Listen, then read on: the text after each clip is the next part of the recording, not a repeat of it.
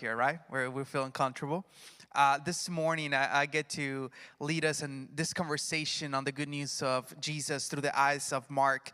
And for the ones who don't know me, my name is Antonio Reyes, and I get to be part of the pastoral team in this community. And I have the privilege to almost finish this conversation. We're almost done. For the ones who's like, do we have other conversations to have besides the gospel, Mark? Well, there's a lot more happening, but I get to almost finish this conversation. And today, we're going to be talking about hosting the ordinary. You know, sometimes I feel like we live in a time where it's a complicated thing to host people. I think I'm amazed by many people that are really good hosts. They're really good at hosting whatever they do. They make me feel at home. They make me feel seen. They make me feel comfortable. I always want to be around them. So today I want to talk to you about hosting the ordinary. And if you have your Bibles with you, we're going to be in the Gospel of Mark, chapter 14, verse 1. If you don't have it, we're going to have it here on the screens. I want to take you into a story that for the ones who've been around church for a long time, you might heard this story several times, maybe in preachings. But I want to take a different angle to this story. My hope is that as we continue this conversation in the next 15 to 20 minutes, my hope is that I can trigger something in you, a desire to host the ordinary. So Mark chapter 14, verse 1 says this: Now the Passover and the festival of the leavened bread were only 2 days away. And the chief priests of the teachers of the law were scheming to arrest Jesus secretly and kill him. But not during the festival, they say, or the people may riot.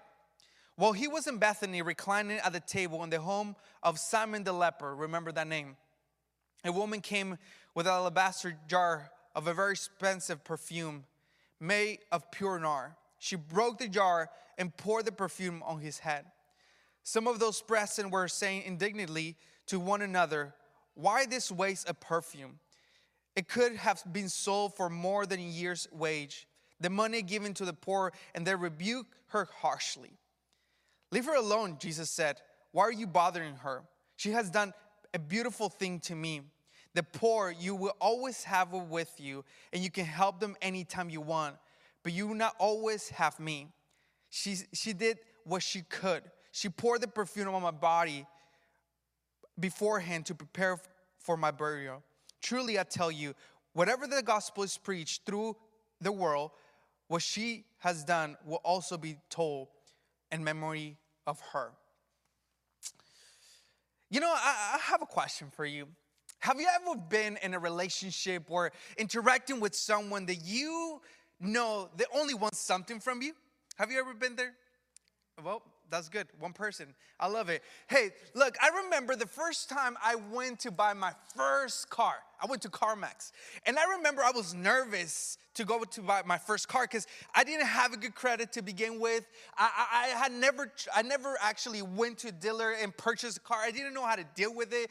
I thought they were going to take the best out of me. I just remember I was so nervous. And I showed up. And this amazing person, salesperson came to me, and she was trying to help me out through everything.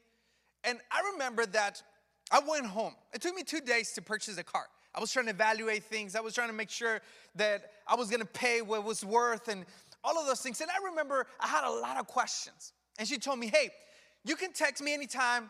I will try to help you as much as I can." I was like, "Thank you so much." And I remember texting all these questions to her, and she would reply almost in a matter of seconds. I was like, whoa, this is amazing.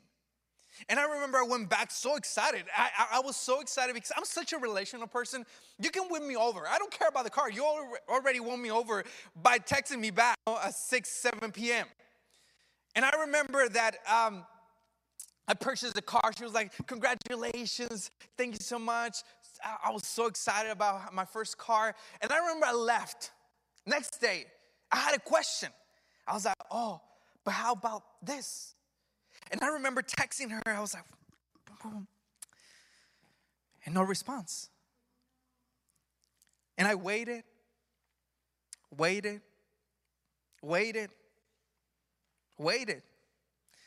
and no response. And I felt hurt.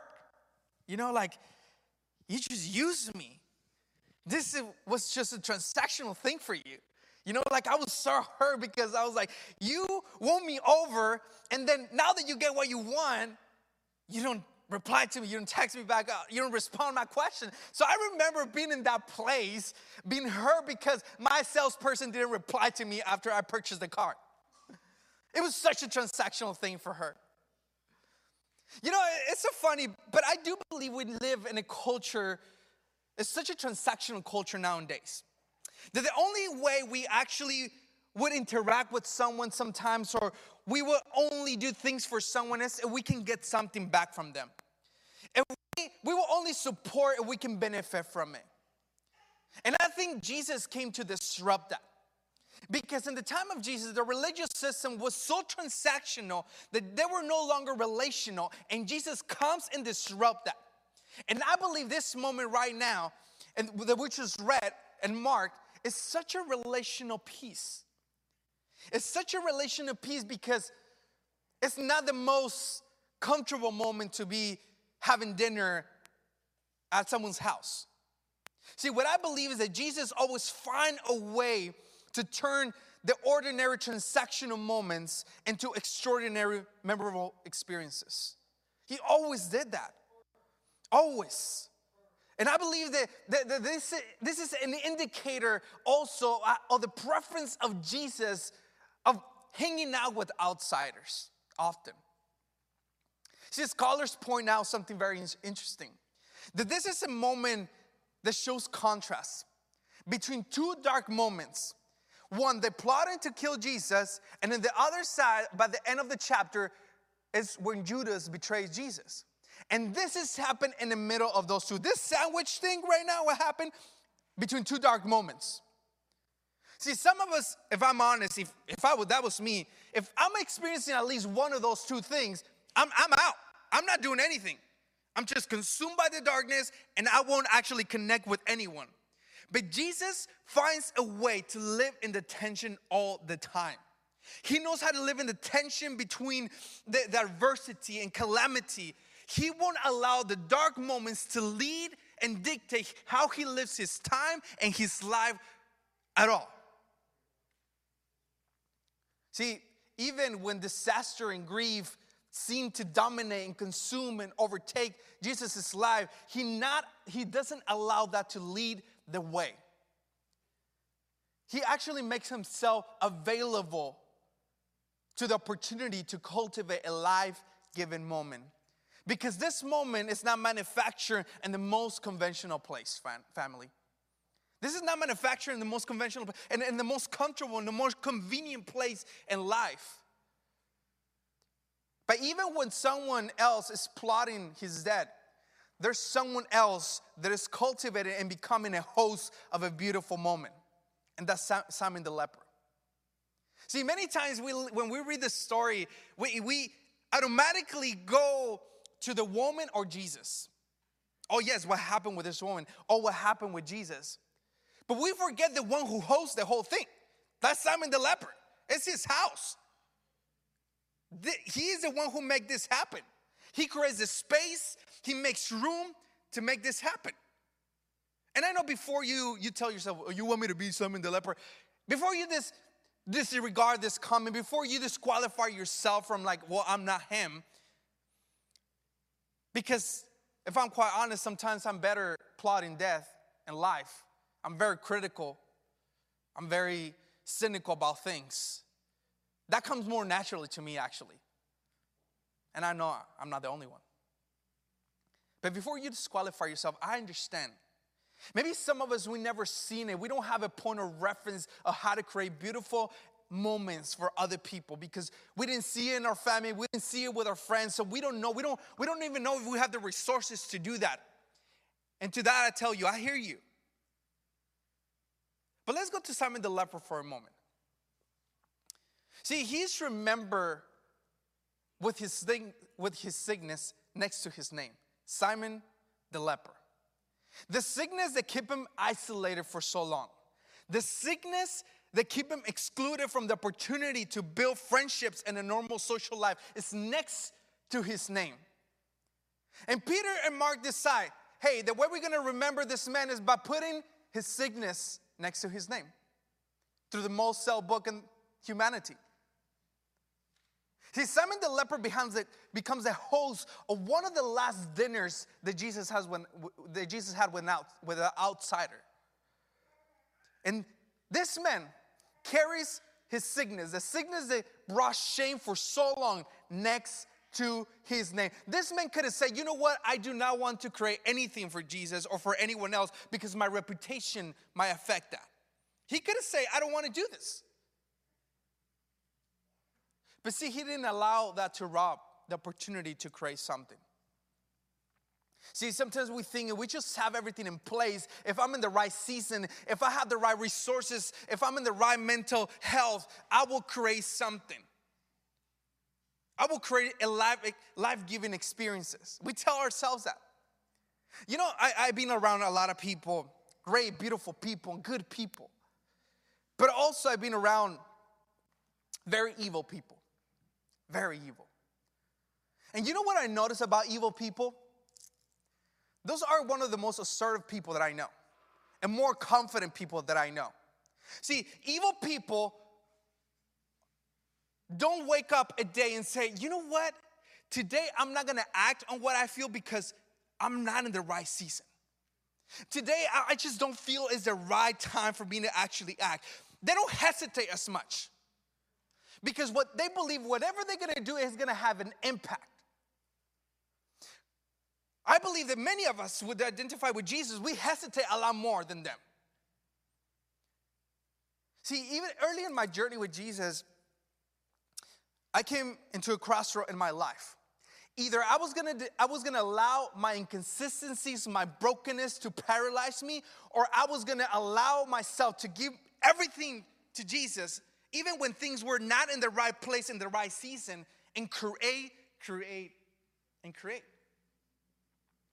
See, I remember I was talking to Abby the other day, and we were making fun of, how I came into a season in the church where they would do skits, drama, something like that. I remember, I love storytelling, and I remember I was impacted by it. Now that I look back into some of those dramas, I'm like, whoa, like a lot of demons happening, I don't know how people didn't get scared. But anyways, I remember being impacted by the storytelling of skits and dramas. And I remember that I went to seminary, and I was so impacted by it that I created a team in seminary. I put some people together, and I was like, we're going to create dramas and skits, and we're going to do all of these things. I was so motivated to do it. Now that I look back to my storytelling, I'm like,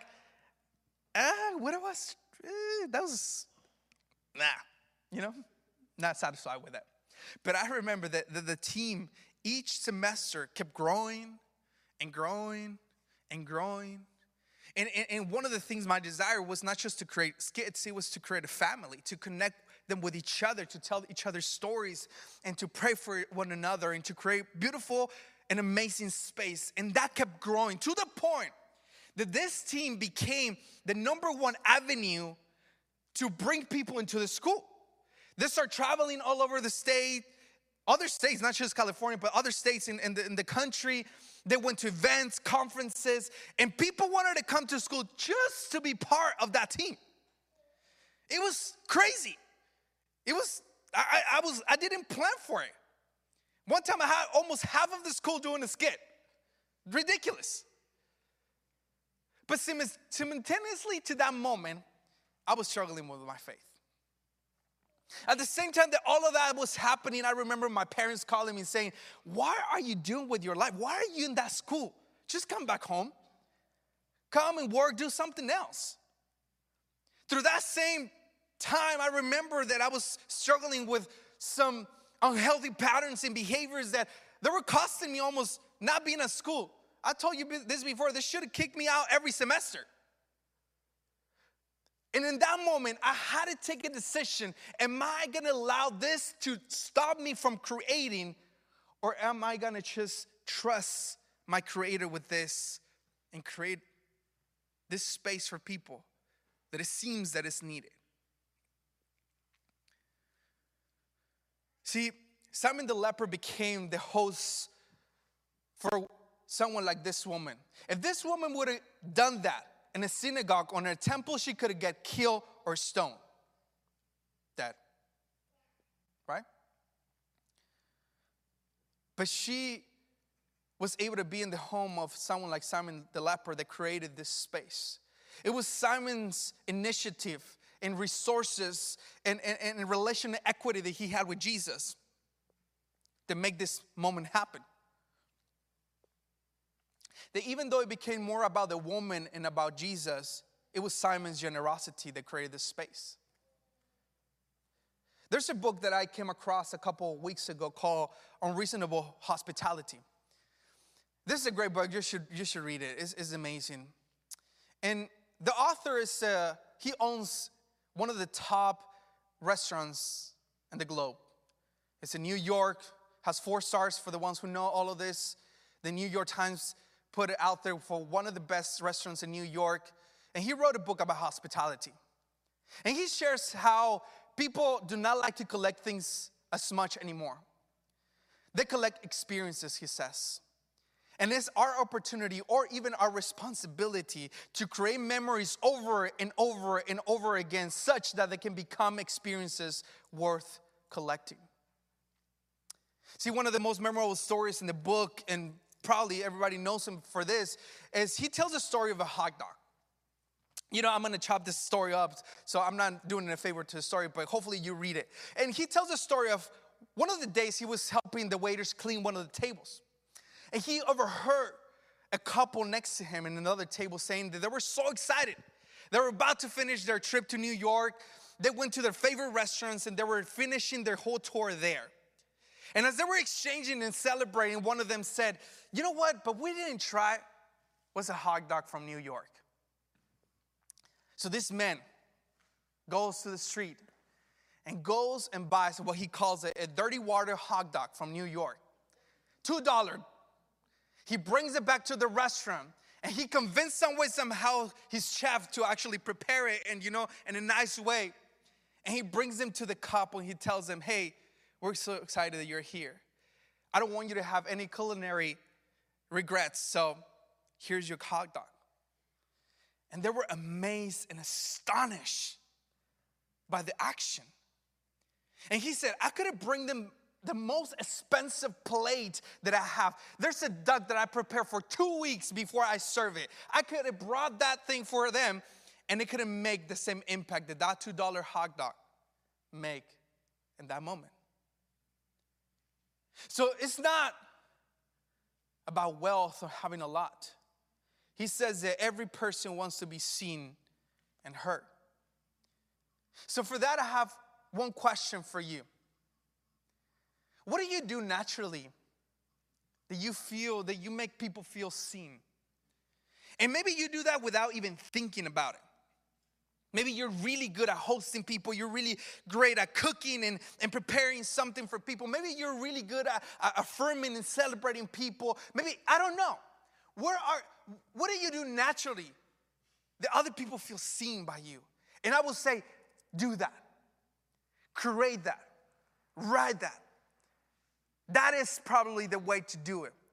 And maybe you're in a season of life that you don't know. You're trying to figure it out. And I will say, find someone that is already doing something that makes other people feel seen. Find someone else. I promise. Do not allow not knowing to stop you and paralyze you from actually creating and doing something. The second part of this, I want to switch gears with this for a little bit, and I'm almost done, I promise. There's something important about this woman that I want to address. She also didn't waste the opportunity that was created by Simon. Do you notice that? She expressed it through a sacrifice. See, as a side note, many of us, we find ourselves sometimes in the middle of someone creating something that is bringing us life, and we know we can cultivate our life and our faith and everything, and we are in the middle of the whole thing, and we miss it sometimes because it's too costly or requires a sacrifice from us. And friends, may I suggest the sacrifice is part of life. If you want to create something meaningful in life, sacrifice needs to be part of the equation. The most meaningful things that I get to do in my life is my marriage. And guess what? I sacrifice. Being a father, I sacrifice. Being a pastor, I do sacrifice, believe it or not. The most meaningful things in life require sacrifice. And if we don't build in around our lives that this is required, sometimes we will miss beautiful things that God wants to entrust us in life. She didn't waste her opportunity. And notice something else. She acts more like a disciple than the disciples themselves. Actually, the disciples get upset about it. They get mad about it. See, in a world of limited resources where we always calculate, is this worth it? Jesus sees that act as an act of service and sacrificial love. See, in one hand, you have this woman pouring out something so valuable that could make a difference in someone else's life. And on the other side, you have the disciples upset and critical about how she handled her resources. You have two things happening at the same time. And may I say that I can see a point in both of them. See, Jesus does not condemn the disciples because they want to feed the poor people. That's not a problem. And I believe that Jesus is inviting us to what we call here in Discovery a contemplative activist. See, a contemplative activist is an individual that cultivates an inner life with the kingdom of God that overflows an outward of expression of service. You understand that both are important. You know why? Because Jesus always lived a paradoxical life. It's not one or the other. I don't believe that she was wrong or the disciples were wrong. I believe that moment, that what was needed in that moment. See, I'm going to make it complicated for you, okay? There's something that we need to develop in our lives, and that is discernment. See, discernment, the way to evaluate. Let me give you what I mean by discernment. It's the way to evaluate the moment and make the adjustments to what is required in the moment. In other words, you recognize the need at the moment and you respond accordingly to that moment. See, the problem nowadays is that we throw statements that everybody's the same. And not everything and everybody's the same. See, discernment helps us evaluate those things. See, many of us confuse our opinion with discernment. Many of us confuse our preferences with discernment. Many of us confuse our viewpoint with discernment. And it's not the same thing. You and I need to learn how to cultivate discernment in our lives so that we can respond accordingly to what is needed to the moment. And I believe this woman responded to what was needed in the moment. Can I make it more mystical for you? And I promise I'm done with this one. This is my second time that I finish. See, discernment is not a byproduct of knowledge. Discernment is a byproduct of relationship. See, in my relationship with my wife, I have learned how to cultivate like a way to respond to her need immediately. Like I know by the way she looks at me what she needs in the moment or what she's feeling against me, you know. I know that with the way her posture, I have learned how to anticipate her needs. And this does not come because I know that she's 5'2", green eyes, and she's smart. This has come because I have cultivated a relationship with her for more than a decade. See, discernment does not come from knowledge, comes from a relationship. And in your relationship with others and in your relationship with God, you can cultivate this so that you learn how to evaluate the moments and what is required in the moment. Family, if Christians were more in tune with discernment, let me tell you, we won't hear that many messed up opinions. Friends, we need discernment. See, according to Jesus, this gift right there was appropriate for the moment. And it's not that one or the other was the right thing to do. Both of them were the right thing to do. But one was what was needed for the moment. So as we close, I'm going to invite the band to come back. This is my invitation to you today. What do you think in the season of your life is required from you? What is needed from you right now?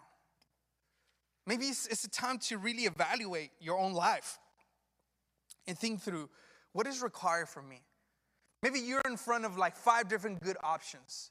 Maybe you're in front of different opinions of people. And maybe all of them sound great.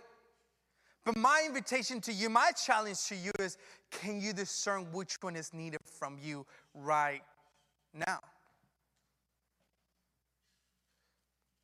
See, when I came to Discovery, I remember that when I was in the process of getting hired and be part of Discovery, of the pastoral team, one of my questions to Pastor Steve was, hey, what if, because I live such a fast-paced life, I told him, hey, what if there's a lot of other opportunities that come my way to go speak somewhere, other places?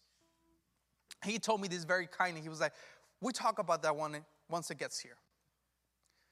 But after I had that conversation with him, there's something that I felt came to my life. And it was this idea that I needed to slow down, that I needed a different pace in my life, that I knew how to run fast and consistently, but I didn't know how to walk slow and release control in my life. And family, I know some of you guys feel comfortable walking slow. That's fine, all of us. Maybe you guys are really good at having a fast-paced life. Great. That was challenging for me. My wife, poor thing. She has seen this whole process in my life. And even though I can do one or the other, I felt in my soul that was required from me in this season of my life. And it has been hard. It has been difficult. Because I can tell myself, that's not me. But do I want to live a life that is only one way of doing things, or do I want to be versatile in the way I live life? And I think the invitation from God is both. You can be versatile. You can be going one way or the other. What is required from you this season is a question you need to answer. And please, hear me out. I was just sharing with my friends. For 19 years of my life, I allowed darkness, my own brokenness, my own inconsistencies to lead my way. Now. I'm going to allow hope and beautiful and wonderful and wonder to lead the way. Even in dark moments, even with everything seems to be against me, that is not going to dictate how I live my life. I'm going to feel whatever I have to feel, and I'm going to allow myself to feel, but nonetheless, that is not the driver. So today, this is my invitation to you, family. One, what is that you do really good and naturally to feel other people seen? And the other part is, maybe what is required from you in this season as we keep moving forward. We're going to take a moment to have a moment of communion to respond to the sacrifice of Jesus. And there's different places that you can come and grab the elements. Please feel free. We're going to have a moment of worship, and then we're going to keep going with this.